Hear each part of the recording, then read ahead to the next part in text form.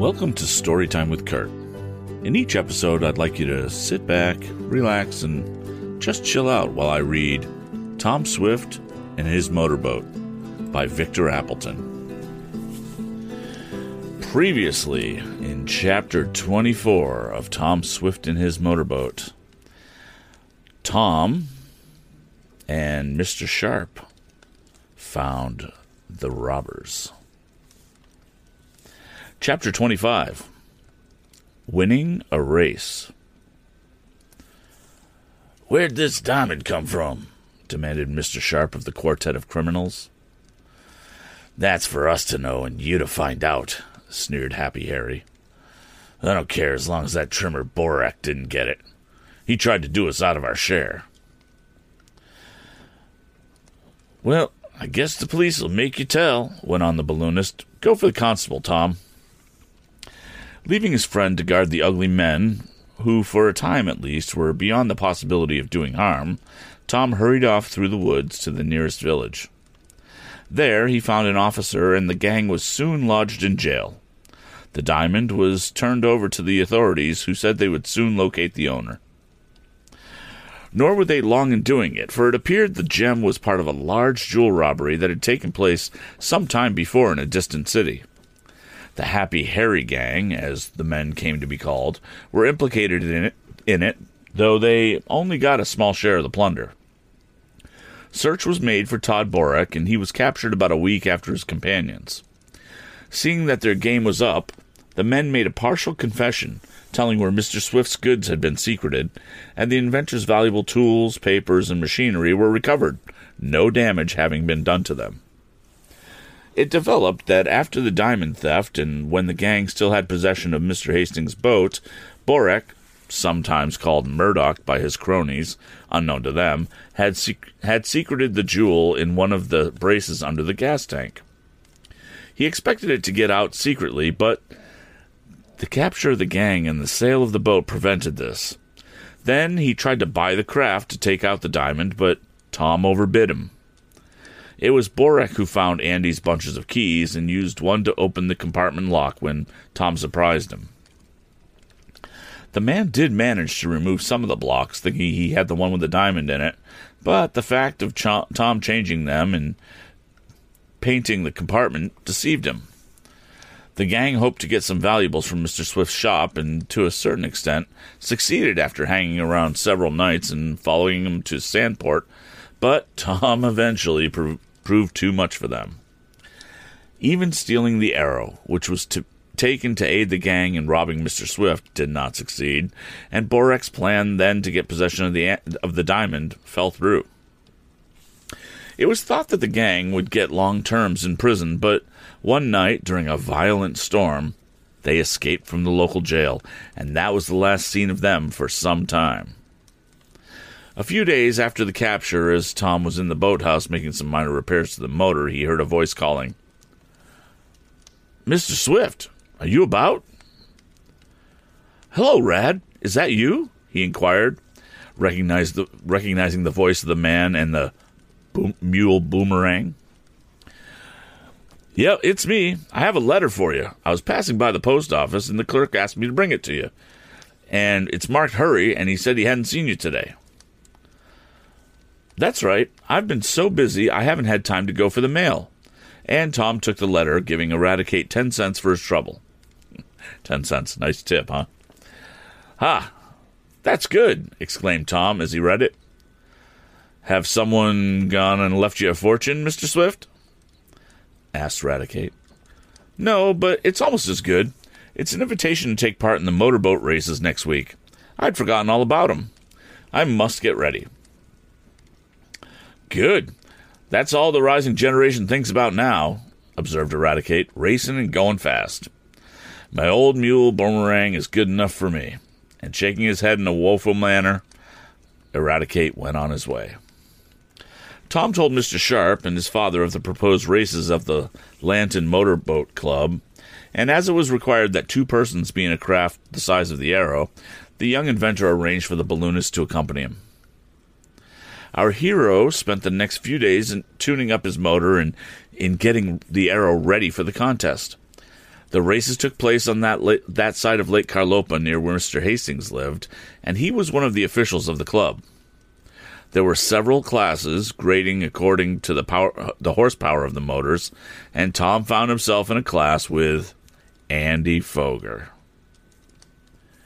"Here's where I beat you," boasted the red-haired youth exultantly, though his manner towards Tom was more temperate than usual. Andy had learned a lesson. "Well, if you can beat me, I'll give you credit for it," answered Tom. The first race was for high-powered craft, and in this Mr. Hastings knew Carlopa won. Then came the trial of the small boats, and Tom was pleased to note that Miss Nestor was on hand in the tiny Dot. "Good luck," he called to her, as he was adjusting his timer, for his turn would soon come. "Remember what I told you about the spark," for he had given her a few lessons. "If I win it, it will be due to you," she called brightly. She did win, coming ahead of several confident lads who had better boats, but Miss Nestor handled the Dot to perfection and crossed the line in a boat's length ahead of her nearest competitor. "Fine!" cried Tom, and then came the warning gun that told him to get ready for his trial. This was a 5-mile race and had several entrants. The affair was a handicapped one, and Tom had no reason to complain if the rating allowed him.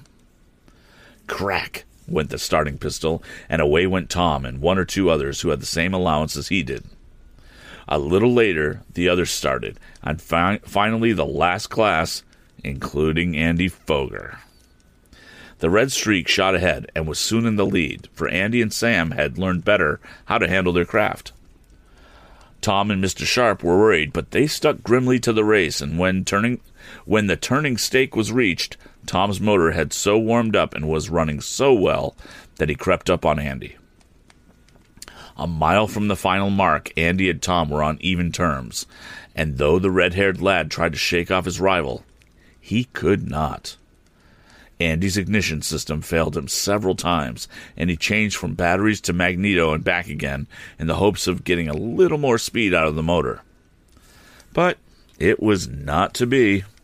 A half-mile away from the finish, Tom, who had fallen behind a little, crept up on even terms.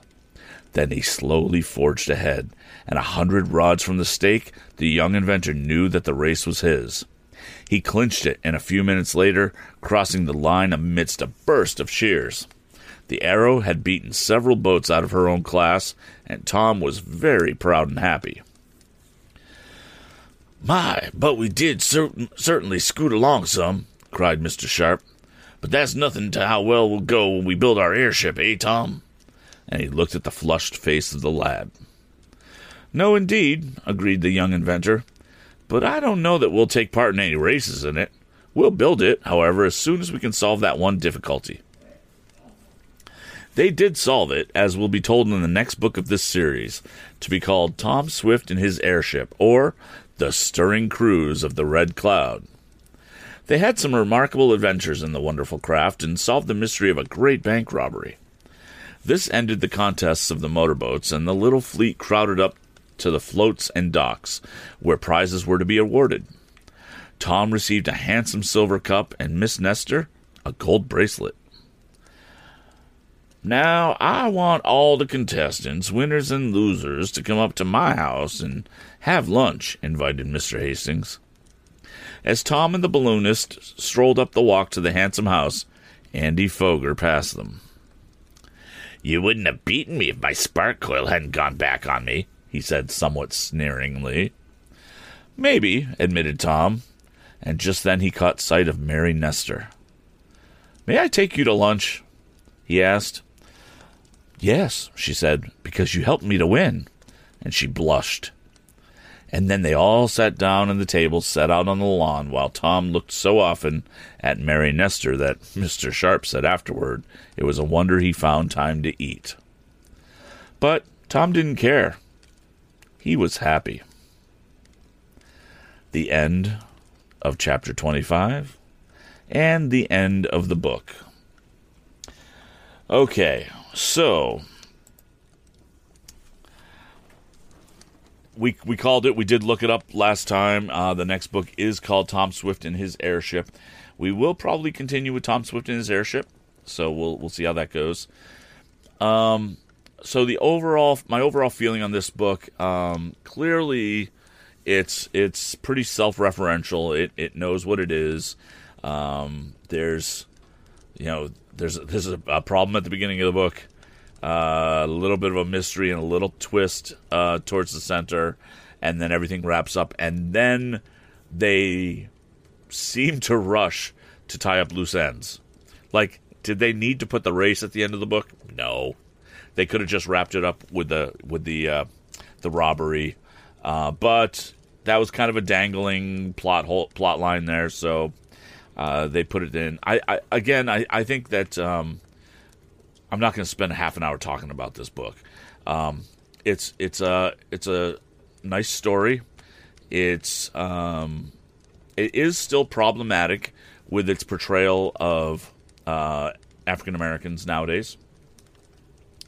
I hope that wasn't too noticeable. I really tried to kind of straighten out some of the language in there, but overall, it's an enjoyable book. So, if you feel differently, please let me know. You can send email to kurt@storytimewithkurt.com or follow me on Twitter at @VOByKurt. And that's pretty much it. Thank you so much. Have a great evening, and we'll see you next time on Storytime with Kurt. Thank you for joining us on Storytime with Kurt.